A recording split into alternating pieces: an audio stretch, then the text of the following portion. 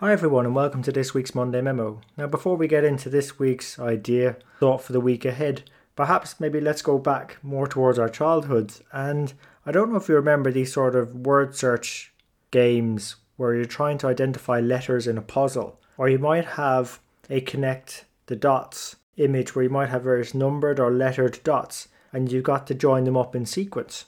And whether we knew it or not, these games were actually honing our skills of what are required to become a really great, impactful finance person nowadays, which is honing our connecting the dots skills. And I came across a great blog recently written by Simone Collins, a former guest mentor on the show, where she actually says that one of the key assets of a great business partner is not only to provide insights to stakeholders, but to get to those insights, you need to connect the dots. And actually what she did, which was really nice, was she highlighted 3 key ways we can hone our skills in connecting the dots. And one of these is obviously going back to the games we used to play is pattern recognition. In these ages of big data with its velocity, variation, variability in the data that we're receiving, there's an awful lot of dots on the page that we can connect.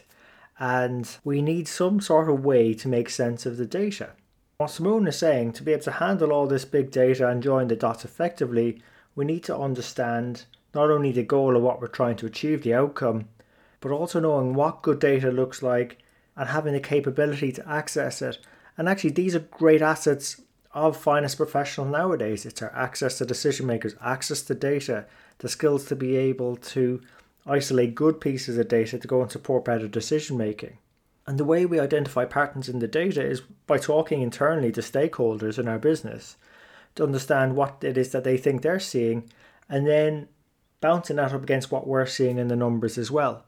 And this is where there's an important point that Simone makes around objectivity. We need to maintain it at all times, and it is one of the key qualities, I guess, of being in finance, is that we need to take an unbiased view of those data points.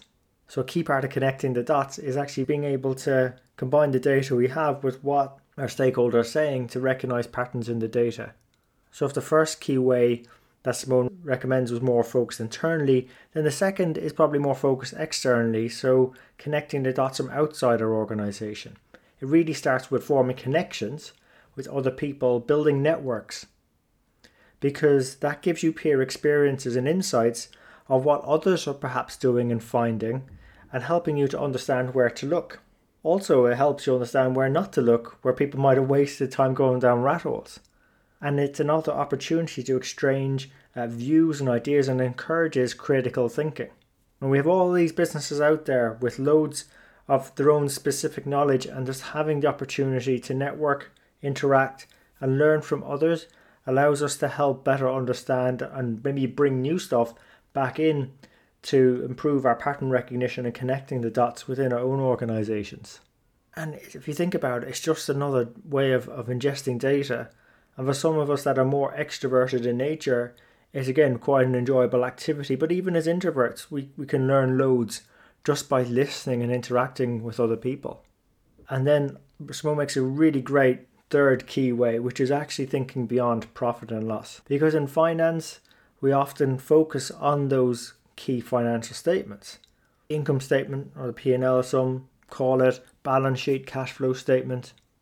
But there's many other drivers that contribute to the numbers in those profit and loss, the underlying activities, behaviors and decisions that drive the numbers that we see.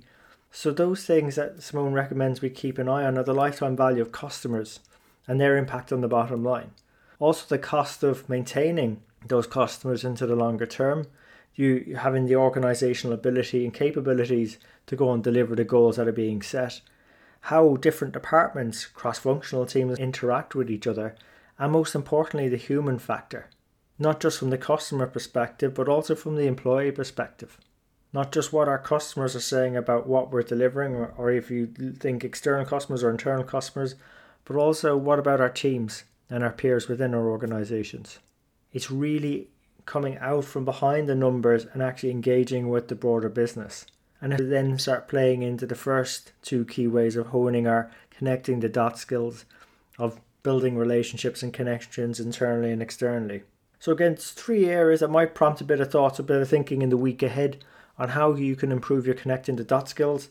And as always, the previous 300 episodes of Strength in the Numbers are made available on our website at sitnshow.com and also through most major podcast platforms, so iTunes, Stitcher, SoundCloud, YouTube, Spotify, and Amazon Music, where you can again learn from how other people are connecting the dots out there, what they're succeeding with, where they're having challenges, what the latest developments are, and how we can perhaps get ahead of them and use them to help us become more influential in our roles in finance and accounting and deliver greater impacts on our organisations and society.